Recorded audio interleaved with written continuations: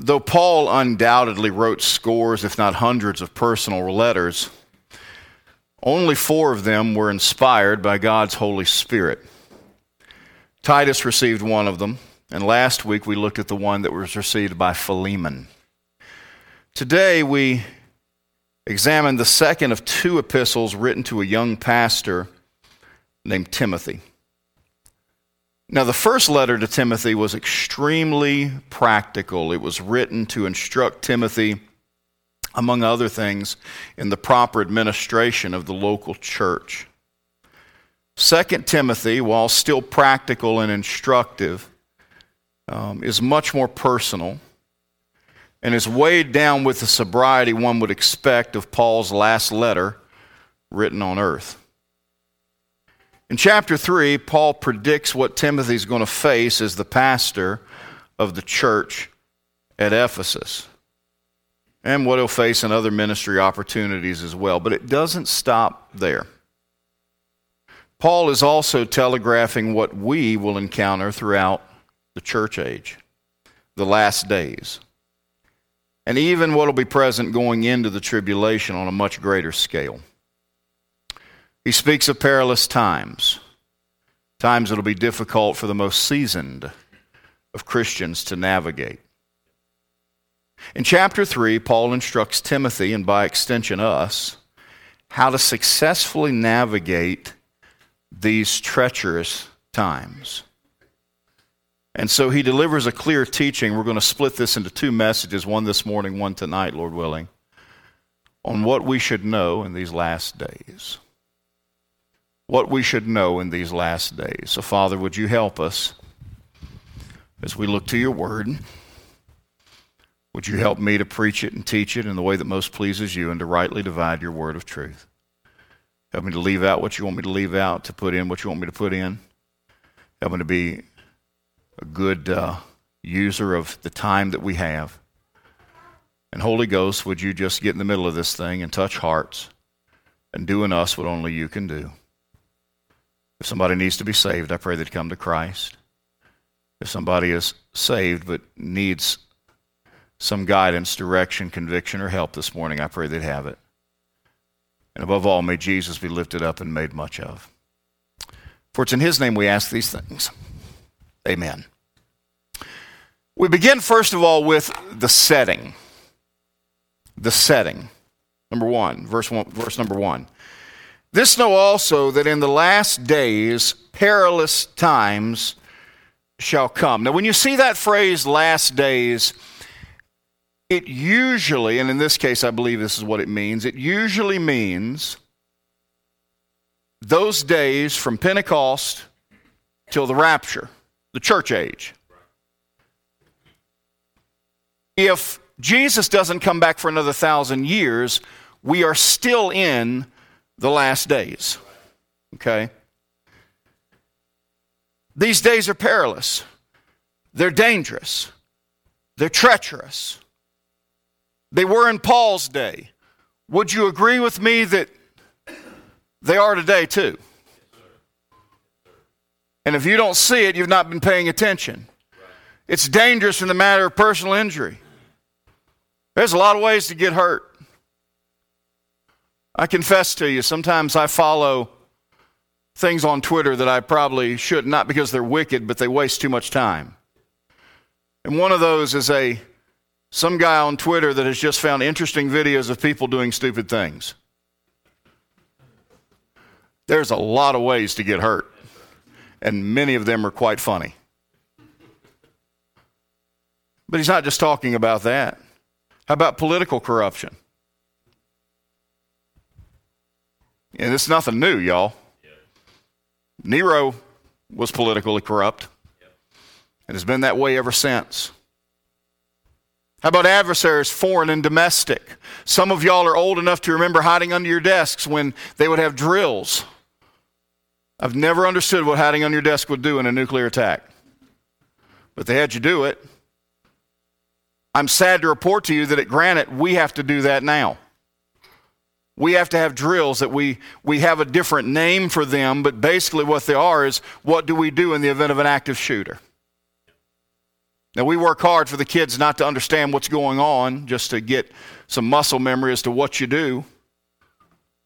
The truth is, church, it would behoove us to know what we should do in here. Now, we have people in place and things in place to mitigate that as much as we can, but we can only do so much because we are living in perilous times. Of course, word's getting around that if you attack Fellowship Baptist, that's probably your worst target because there's a whole lot of Second Amendment people here.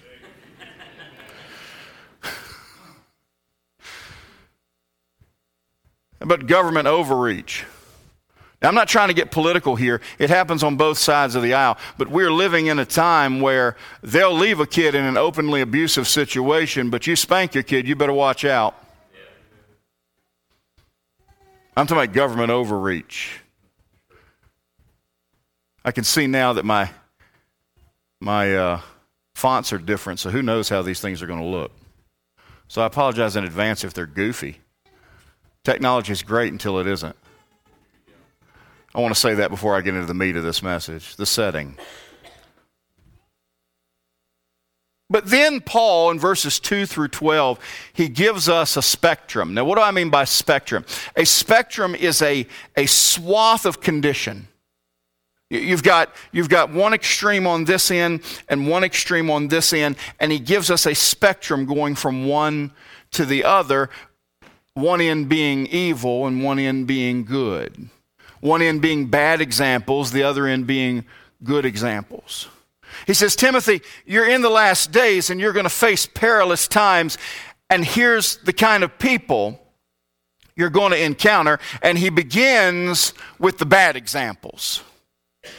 The bad examples. I'm going to move through them quickly. First of all, yep, that's what I thought. They're traits. They're traits. What characterizes them? We see 19 of them in verses 2 through 5. He begins by saying they're going to be lovers of their own selves. This is the overarching problem. Everything kind of trickles down from this major problem. They're lovers of their own selves. One commentator wrote that all the rest of these problems fall under three types of what he calls inordinate love. You have narcissism, which is the love of self. You have materialism, which is the love of stuff. And you have hedonism, which is the love of the sensual. That covers about everything you're going to encounter in this world. Narcissism, materialism, hedonism. One pastor gave good counsel to his young preachers. He said there's three things you've got to watch out for, and they fall right in line with this. Watch out with what you want to be, watch out with what you want to have, and watch out with what you want to feel. What is that? That's narcissism, materialism, and hedonism. And it's all around us. These people are going to be lovers of their own selves. They're going to be covetous. This is not just the general lack of contentment that you see mentioned first in Exodus 20. This is a continual lust specifically for money and for riches. Are we there?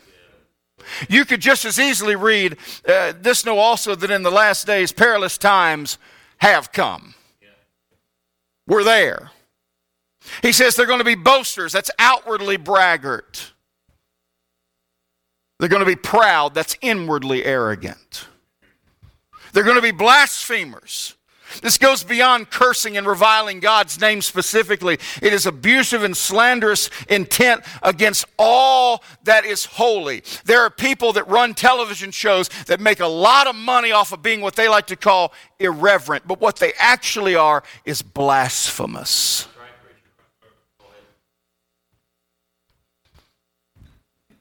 Now, this is interesting. In the middle of these horrible, awful things, disobedient to parents. Now, first and foremost, we should understand that God takes that very, very seriously. Right. Young people that are in here, God takes your obedience to your parents very seriously. But he's going even beyond that. This is rebellion not just against mom and dad. This is rebellion ultimately against all authority. By the way, mom and dad, you hear this and you hear this well. If you do not support other authority in your child's life, it is only a matter of time before it erodes your authority in your child's life. If you don't back the teacher, back the coach, back the police officer, whoever else, it's only a matter of time for that kid says, well, I don't have to listen to you either. Well, the teacher isn't always right. The policeman isn't always right. The coach isn't always right. And the parent isn't always right either. That's right. But God's word is always right. Amen. It says anything that is rebellion against God-given authority and is disruptive of God's plan for the family. If you can't see that this world is trying to disrupt God's plan for the family right now, you got your head in the sand. Then he says, unthankful. A lack of gratitude lends to a sense of entitlement. Isn't it amazing how many young people, and we got great young people here, let me make this really clear, but I've run across young people in my life that when they turned 16, it was just a given they were going to get a new car. My parents didn't see it that way. You know what my first car was? A 1981 Chevy Chevette. 0 to 60 in 1.4 hours.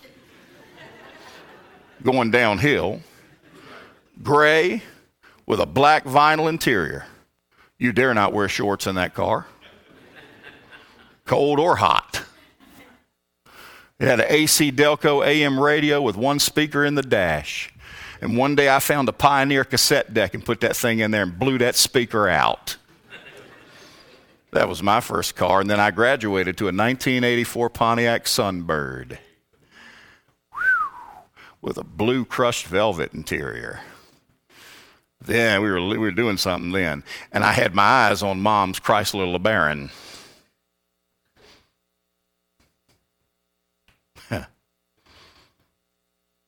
I remarked in our Sunday school class this morning that I think young ladies, their first car needs to be something like a 1984 Buick. It needs to be a tank so they are safe from anything that may impact them or they may impact. And it needs to get like 8 miles to the gallon so they can't go very far. You will not see Claire tooling around in a new car. I'm just going to tell you that right now. It's going to barely run, and that's how I want it.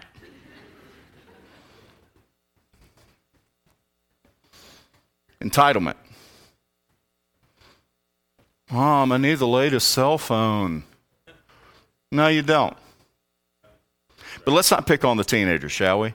Boy, there's a whole lot of parents that are entitled too, aren't they? That's why we're so in debt. We got to have the newest things and the best things, and we got to have them right now. We don't want to have to work for them like the last generation did. We want them now, and it doesn't matter. I'm going to be in debt anyway. I might as well have nice stuff. And we saddle our kids with all kinds of foolishness later on. Man, I'm feeling preachy this morning for a Sunday morning. I think I'm mad about the slides. Can I tell you something, though? When gratitude is gone, all other sins are possible. When we stop being thankful, all other sins are possible. I can prove it. You remember Romans chapter 1? Paul gives us that terrible list.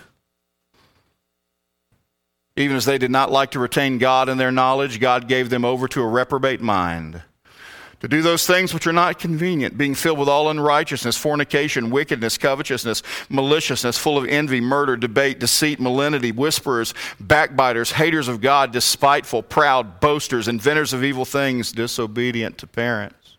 Without understanding, covenant breakers, without natural affection, implacable, unmerciful, who knowing the judgment of God, that they which commit such things are worthy of death, not only do the same, but have pleasure in them that do them. How did all of that start? You go back to verse 21. Because that when they knew God, they glorified him not as God, neither were thankful.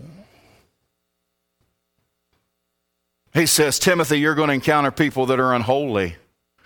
Unholy means profane or grossly indecent. Remember when there used to be a certain amount of propriety in social life? Now, the grosser you are, the better. Without natural affection. Now, a lot of people run straight to homosexuality on this one. That is not what it means, although in other passages of Scripture it does touch on that. By the way, God's against all sexual perversion. Any sex outside of the marriage of one man and one woman is against God's word. Okay? But that's not what he means here. This is the absence of love that should normally occur in a natural setting. This is spouses that aren't treating each other right. They're lacking natural affection. This is mothers who don't love their children. And when we're aborting babies by the millions, that's a lack in natural affection. Mamas should love their babies, not kill them. Let me say that again, because that was a weak amen. I said mamas should love their babies, not kill them. We start getting weak on abortion, we might as well shut the doors. This is siblings that don't love each other, don't love their parents. These are people that are lacking in basic human compassion. These are two boys that stole a car and on their joyride purposely hit a man on his bike and killed him and videoed the whole thing laughing about it. This is without natural affection. By the way, the stinking rotten media didn't mention the boys. They said he died in a bike accident.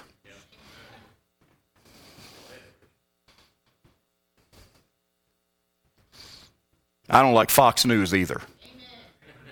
It's all crooked, every bit of it. Well, where do I get what I need to know? Go ahead, preacher. This. Truce breakers. These are people who just want to fight and fight and fight and fight and fight. False accusers, this is malicious gossip. Incontinent, these are people that have no shame and no self-control. Fierce, brutal, and savage. Despisers of those that are good. They not only hate God and anything righteous, they hate anyone striving to be righteous. Isaiah touched on this in Isaiah 5:20. Woe unto them that call evil good and good evil, that put darkness for light and light for darkness, that put bitter for sweet and sweet for bitter. Right now, this country is rancid with people that say right is wrong and wrong is right. They're traitors. They're treacherous. These are people that look out for number one even when it hurts their closest loved ones. They're heady.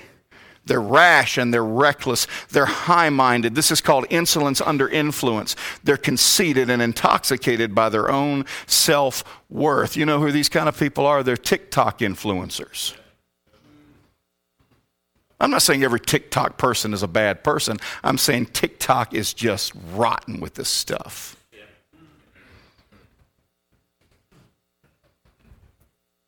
Verse 4 tells us lovers of pleasures more than lovers of God. And this is not just loving pleasures more than God. This is loving pleasure to the exclusion of God. These are people that they'll go to church if they don't have anything better to do.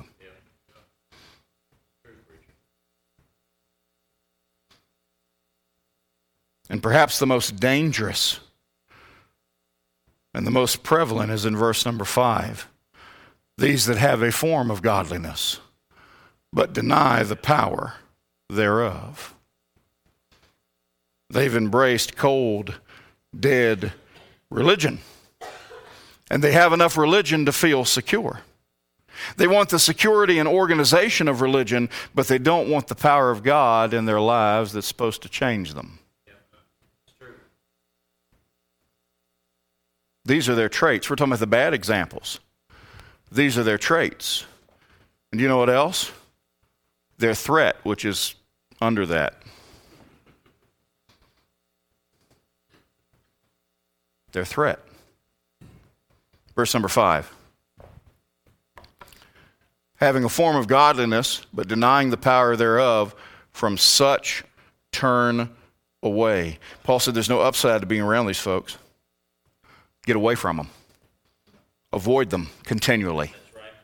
And yet what do? We love to mix it up with these folks. Well, I won't be like them. And they've got some good properties about them, some good qualities. And rather than practice biblical separation, we try infiltration. And it never, ever works. They're a threat, whether you realize it or not. We've seen their traits and we've seen their threat. May I remind you, Psalm 1, blessed is the man that walketh not in the counsel of the ungodly, nor standeth in the way of sinners, nor sitteth in the seat of the scornful. Now, verses 6 through 8 tell us something else. Their technique. They operate in a certain way. Their technique. First of all, they're cunning. They're cunning. Look at verse number 6. For of this sort are they which what? Creep. We've got some people in this church that are really good at creeping. Bethany Thompson's one of them. She has put me on the verge of a coronary so many times because I'm working at my desk and there she is. With no warning. More than once, I'm there doing what I should be doing, studying and praying and digging deep into the Word. Nah! And there she is.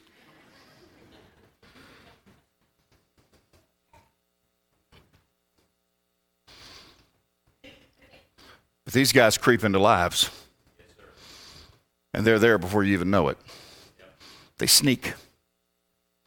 They creep. They're cunning. They're not going to come in waving banners and ringing bells and we're here to corrupt you. No. You know what else they are? They're cordial. And yes, my fonts are back again. I'm not sure what's going on here. They're cordial. Where does it say they creep? They creep where? Into houses? I don't know about you, but people that are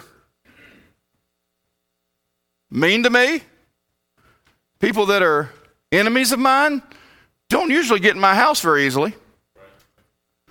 But they're right in the house. Why? Because they're friendly.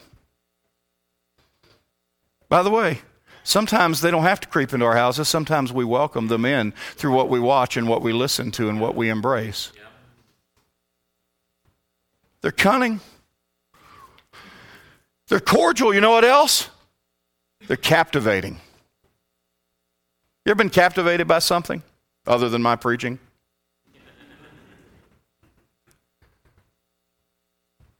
You couldn't go if you tried. I'm so locked in. I've been to performances of different things, and we were talking about McDonald's went to the Ark and the Creation Museum. There's some captivating stuff there. You're locked in. That's what they do too. They lock you in. Look what it says. Verse number 6. For this sort are they which creep into houses and lead captive. You're enslaved and don't even know it. They're captivating. You know what else they are? They're calculating. They're calculating. They're calculating in who their prey is. Now, let me cover this verse before you throw stuff at me, okay? They lead captive silly women, laden with sins, led away with divers lusts, ever learning and never able to come to the knowledge of the truth. Why does Paul say women? I'm going to get behind this pulpit. It happens to be women in this passage. Because think about the culture. Women were the ones at home. Women were the ones that, because of the culture, were not as up to speed on what was going on. They weren't as educated. Paul is not saying that women are by nature that way. He's not saying that women are dumber. I've found the opposite to be true. Women tend to be much smarter. It happens to be women here, but please understand, it could be anybody. Yes, sir. But they're calculating. And so what are they after? They're after their prey. They're after people that are susceptible. In this case, silly women. What does silly mean? Gullible. Gullible. Now, folks, I love you. Some of y'all are gullible on social media. If it seems too good to be true, it is.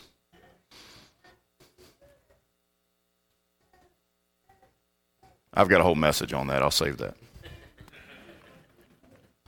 You know what else? They look for people that are sin-laden. Laden with sins. These are people that are already involved in things that they shouldn't be involved in. So they're looking for somebody to tell them that what they're doing is okay. Well, of course you should cheat on him the way he treats you. Of course you should treat her that way, the way she is. They're calculating. in the matter of their prey. Susceptible, sin-laden, people that are seekers. People that are ever learning but never able to come to the truth. They just want to know more and more and more, but they don't actually want to learn anything. They don't actually want to apply it. They just want to keep getting information. They're calculating in their prey, but you know what else? They're also calculating about their production. And yes, it's a production. Look at what it says in verse number 8. Now as Jannes and Jambres withstood Moses, so do these also resist the truth. Men of corrupt minds reprobate concerning the faith. Who is Jannes and Jambres? Well, Jewish tradition and written tradition tells us that these were two of the Egyptian sorcerers in Exodus chapter 7, that when Moses cast down his rod and it became a snake, they duplicated the miracle. They were counterfeiters. And because Paul mentions them by name, it's one of those occasions in which Jewish tradition is probably true. Even if that wasn't their actual given names, that's the names they gave them. It's kind of like our girls' basketball team have given names to some of the girls they play. They don't know their actual names. They just call them names. Not bad names, not mean names. What are we supposed to do about number 3? And they give a nickname that they've given them. Well, they gave them names. What were they? They were counterfeiters. They were putting on a production. Can I tell you, bad examples will do a lot of things that will look good. I'm glad to be able to tell you today, though. We see their traits. We see that they're a threat. We see that they have a technique, but also we see their termination. They do have an end, verse number 9. But they shall proceed no further, for their folly shall be manifest unto all men, as theirs also was. They do have an end. Okay. So we've seen the bad examples. Now it's 11:55 and I'm aware. If y'all listen fast, I'm going to move fast through this next part, okay? We're still on the spectrum. We're looking at the good examples. And we see that in verses 10 through 12. First of all, these examples are diametric. Now, what do I mean by diametric? Something that's diametric is polar opposite. Look at verse number 10. Verse number 9 says, they shall proceed no further. Their folly shall be manifest unto all men, as theirs also was. These are the bad examples. What's that next word? But. What's that? That's a pivot. That's a shift. We're going to talk about something opposite now. But what Paul is about to lay out is polar opposite to those bad examples. The Christian testimony should be the opposite of that of the world and that of the lost. It shouldn't look anything like it. There is no place for an example that is Christian-ish. But then there's a displayed example. A displayed example. Verse number 10. But thou hast fully known. I've not hid a thing from you. It's been out there for you to see. Paul has made no secret of who he is. He has invested heavily into Timothy, and we can expect no reproduction of our good example if we don't go through the trouble of investing in others. You know what else it is? It's a demonstrated example. A demonstrated example. Verse number 10 still. But thou hast fully known what doctrine? My doctrine. Paul's not being arrogant. We should, like Paul, strive to live so that we can be an example to others. Philippians 4 verse 9. Those things which you have both learned and received and heard and seen in me, do. And the God of peace shall be with you. I wish I could say that consistently. I wish I could say that I live in such a way and I display the kind of example and I demonstrate the kind of example that I could tell all of you, you live like me and you'll be in good shape. I can't always say that. But that's what I should strive for. That's how I should try to live. The easiest way for my kids to be like Jesus is if I give them a good template so they can be like me. Hey, and dads, when we fail to be like Jesus, we fail our kids.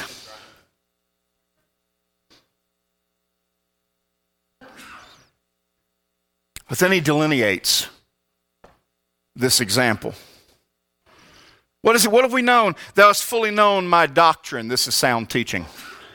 Thou hast fully known my manner of life. This is a solid testimony. Thou hast fully known my purpose. This is a stated target. Thou hast fully known my faith. This is a settled trust. Thou hast fully known my long suffering. This is a steadfast temperament. Thou hast fully known my charity. This is a Savior's tenderness. Thou hast fully known my patience. This is sustained tenacity. And thou hast fully known that I have been through persecution. He goes on to say, they that shall live godly in Christ Jesus shall suffer persecution. So what's one of the traits of the good example? Satanic trials. Hear me, friend.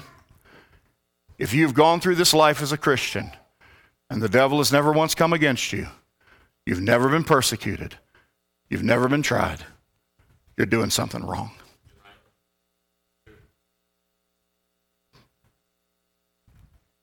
We've seen the bad example on the spectrum. We've seen the good example on the spectrum. Now comes the so what. All right, Andy. You've showed me what not to be. You've showed me what to be. What do I do with this? Here's what we need to know about what Paul is saying here. Now, please don't check out, because this is the heart of the whole message.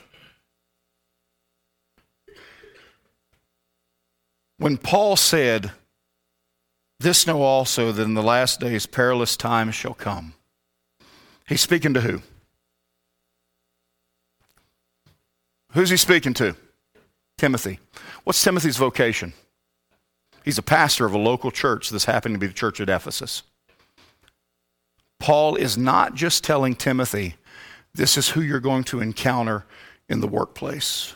This is who you're going to encounter in the market. This is who you're going to encounter in the forum. This is who you're going to encounter on the street. This is who you're going to encounter in Roman government or provincial government. He's saying, Timothy, this is who you're going to encounter in your church.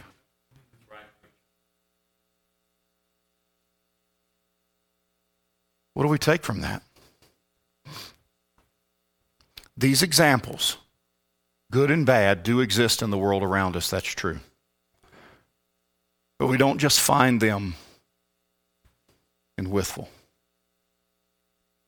Bland, Rural Retreat, Ivanhoe, Fort Chiswell, Stringtown, whatever. We don't just find them in the Commonwealth of Virginia or in Southwest Virginia or in East Tennessee or West Virginia or Western North Carolina. No. We'll find them here. And if you look hard enough, you might find them in your family. And if you use the Word of God as a mirror, you might be surprised to find them in you. So here's the so what.